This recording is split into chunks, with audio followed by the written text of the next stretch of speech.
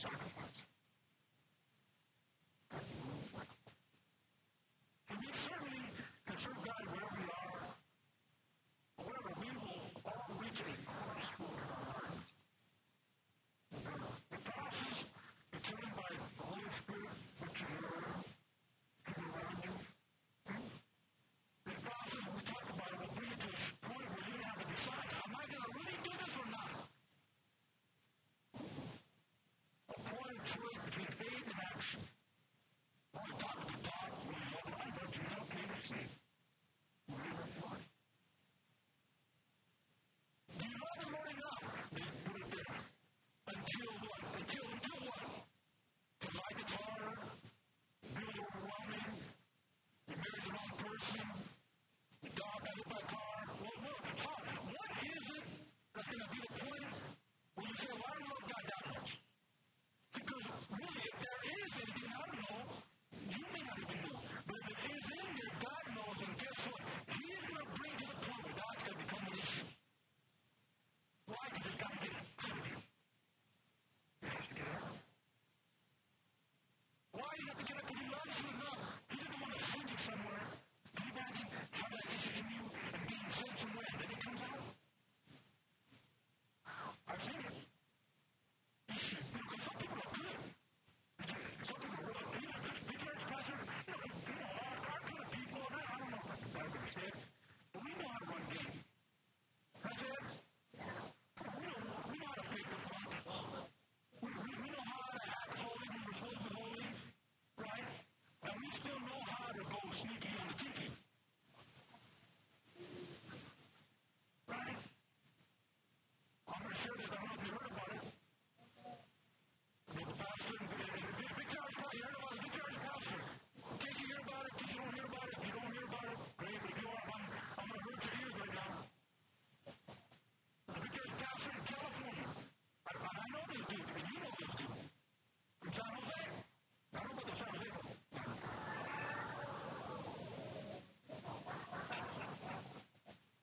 But the pastor is Pastor Merced. Somebody got up the ranks. I said, they're out there.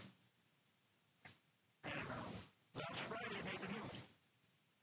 Yeah, stand off with a popo shooter, and he shot somebody. I go, check this out. The big guy's got, big guy's go, when they backslide, see, if you're a Methodist, you backslide, you become a dentist. Right? If you're a Presbyterian and you backslide, you become a principal from, high school. But if Victor Irish, when they backslide, they be shooting fools. You know what I'm saying? Why would shot somebody? Why? Because those areas in his life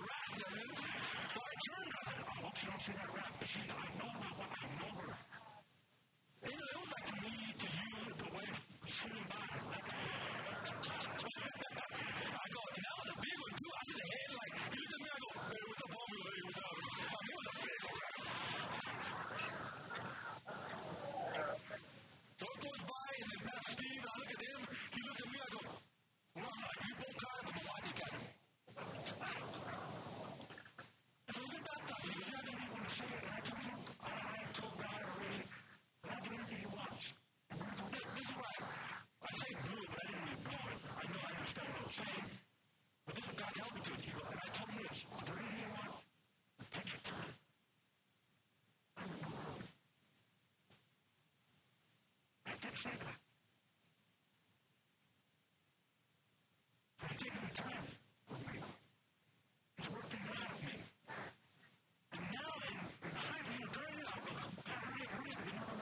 Now he forgot all about that. But he's taking his time. And looking back, it's good that he took his time.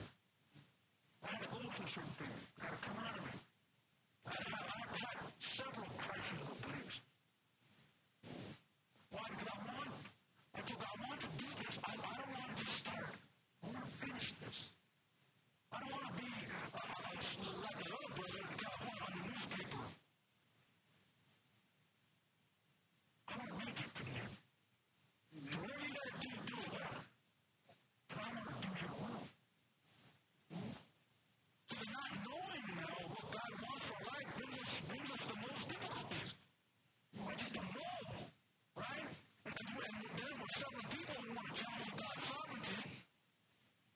So I come to the understanding, well, God alone is qualified to be in charge.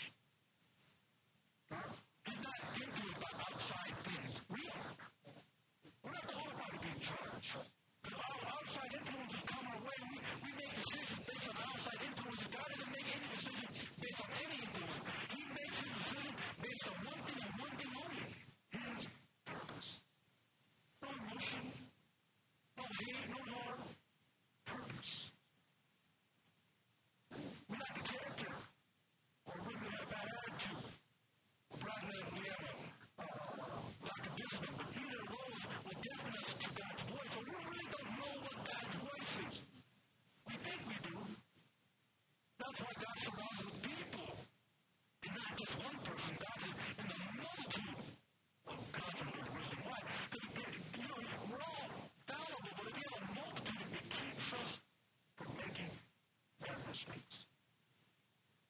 That's why I have my regional, I have elders over, we have a structure. Why? Because we understand that we need this to keep even this church in place. So if I need it, and I've been doing this over 30 years, I don't dare say that you probably need it more, just a little bit more. If you think you got it all together, you're in the wrong church. Amen? These difficulties will begin to fade when we submit and become servants of God.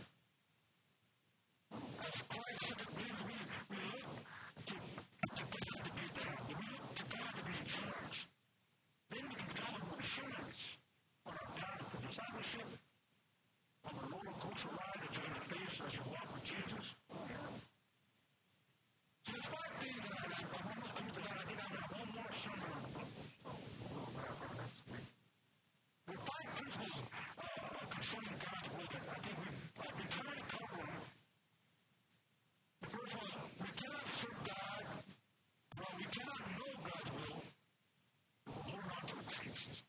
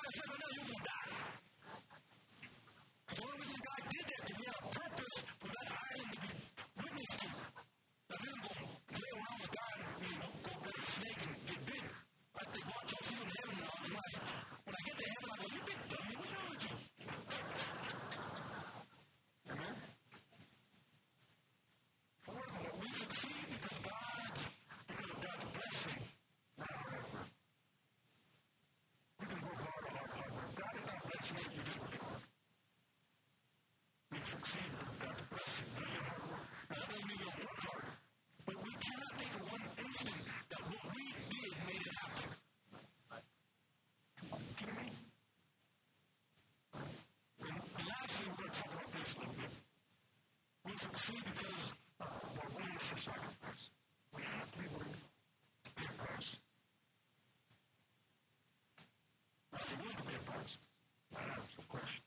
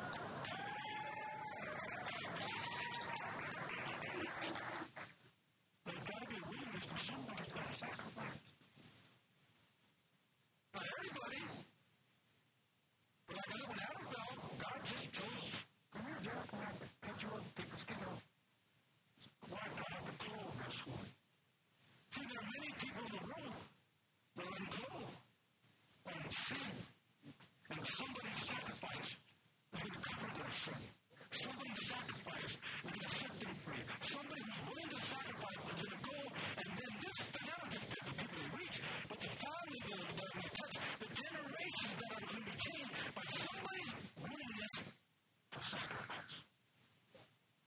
Are you willing? So the language and the idea of sacrifice complete the whole Bible. Right? In Genesis 8:28, Noah built an altar to the Lord, and he took some of the tea animals, the tea birds, and what did he do? He sacrificed them. And it says it's very interesting in Genesis 8:28, it says, and the Lord smelled the sacrifice. Hey, somebody have a barbecue. Amen. The Lord in heaven smelled it. Right? So these sacrifices were a shadow of things to come. Now think about this. You gotta really understand. Look at the picture. See, God is always looking for a sacrifice. But he doesn't look like we look. What is he looking? He's trying to smell. Is there somebody who's willing to die? And he smells a sacrifice. See, and when he smells a sacrifice, then it gets God's attention. All of a sudden he goes, wow, there's one. And it draws God. See, no, as a God, I want to be in your presence. You really want to be in his presence? Then he has to be able to smell your sacrifice. He's not going to smell you just because, oh, I go to Victor Outreach, right? And I'm faithful and I do this. And that's all good. Those are prerequisites where they get you, they prepare you for the way. But he's looking for a sacrifice. That gets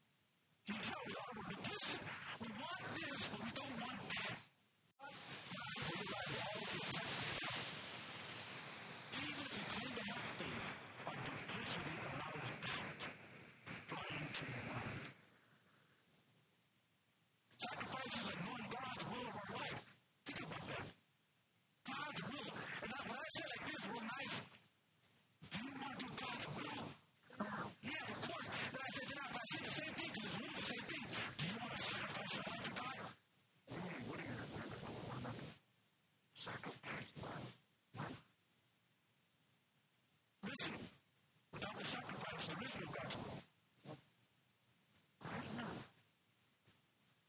Right? So Abraham bought a heifer, a goat, and a ram, a dove, and a young pigeon. He bought these and he cut them up and he arranged them before God. He said, God, I want to do your will. Right? Remember, I shared that. Look back up and end this. Genesis 15, I think it's very important we end with this. Or at least repeat. And it says there that he brought these animals and he cut them in half and he split them. You remember, and he put them at the altar and he split them in half. Remember that? Some of you remember this message. He had them check this out. He takes them and he splits them in half. Right? These sacrifices were offered to confirm the promise of God. Now your heirs would be like the stars, is how they got, remember? And Abraham believed him. And because he believed him, he came righteousness. Now, after he put it out, the sacrifice, and you see a picture, because I like to see a picture of the movie. There's all these dead animals. We're talking about dead animals. We're not talking about like sitting on the butcher, night and clean. We're talking about dead animals. Animals thrown to a slip, blood squirting everywhere. Right? The pigeon sliced in half. The heifer cut down the middle. Imagine cutting, cut a cow down the middle. Look at the rib cage, busted out. I picture a gory picture of flesh and animals. Right? And if you're doing the cutting, believe me, you're not all clean and nice with a white robe. You're like filthy, dirty, full of blood and guts. And you lay them out. Now you got the picture? And it says that Abraham did that, and that he stood up all night hiding out the fowl of the air, the birds of prey.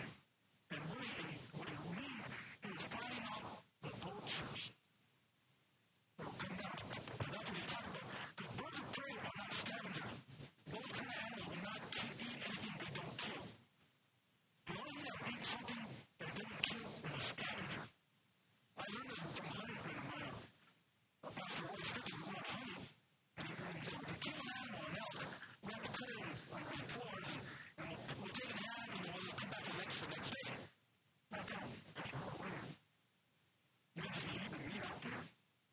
Well, won't the bears and the lions and all those animals eat it? When you're not getting a harm? Because those animals, no animal will eat anything that doesn't kill. Only scavengers do. And there's no scavengers here. So what is the meat out there for David to come back to the second half? So when I read this, you talk about birds of prey coming down to get animals. The only thing that come out of that are vultures. And so it says that Abraham was out there with all the blood and guts and all the animals laid out at the altar. All night he was fighting the vultures off. Get on it. Fight them. He said, then after all that happened, it said that the Lord God came down. Right? After he fought all out. Then the Lord came down. So that's what it is with your life. You lay a sacrifice, then the birds of prey, the fowl of the air come to your mind and try to get you off. Because you sacrifice your life.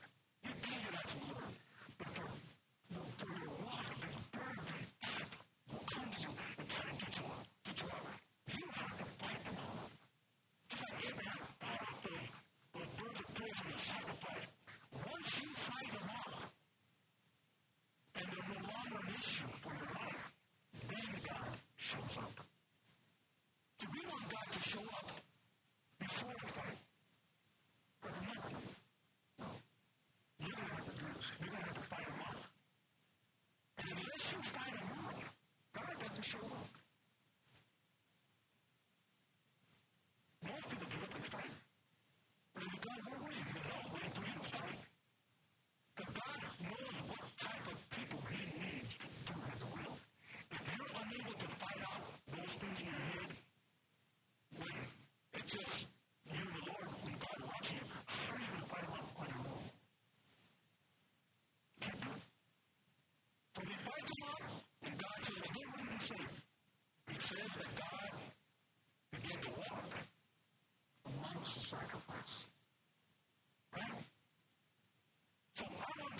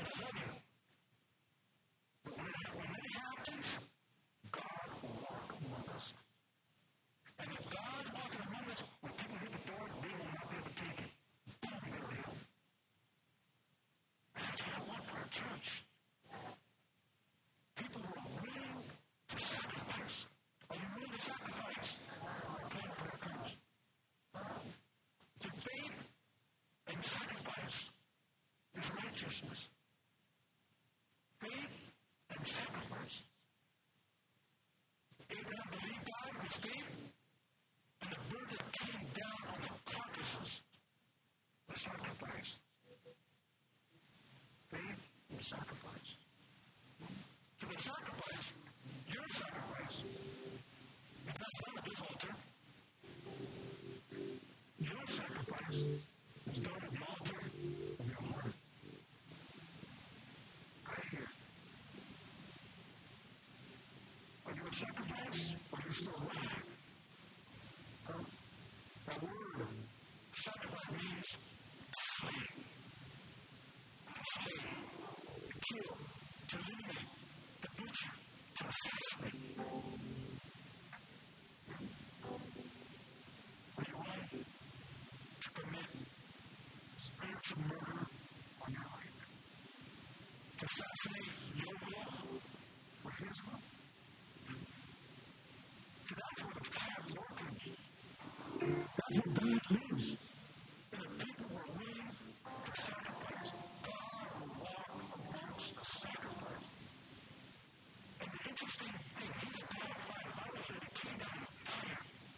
And he walked amongst that sacrifice. Listen, God didn't consume the sacrifice. Every other sacrifice, God consumes it. But this sacrifice, God didn't consume it. It said he walked amongst it. So God doesn't want to consume you. He wants to walk with you. God doesn't walk amongst those who are alive to themselves. God walks amongst those who are dead to themselves. Or dead to their will. Whose aspirations no longer are the top.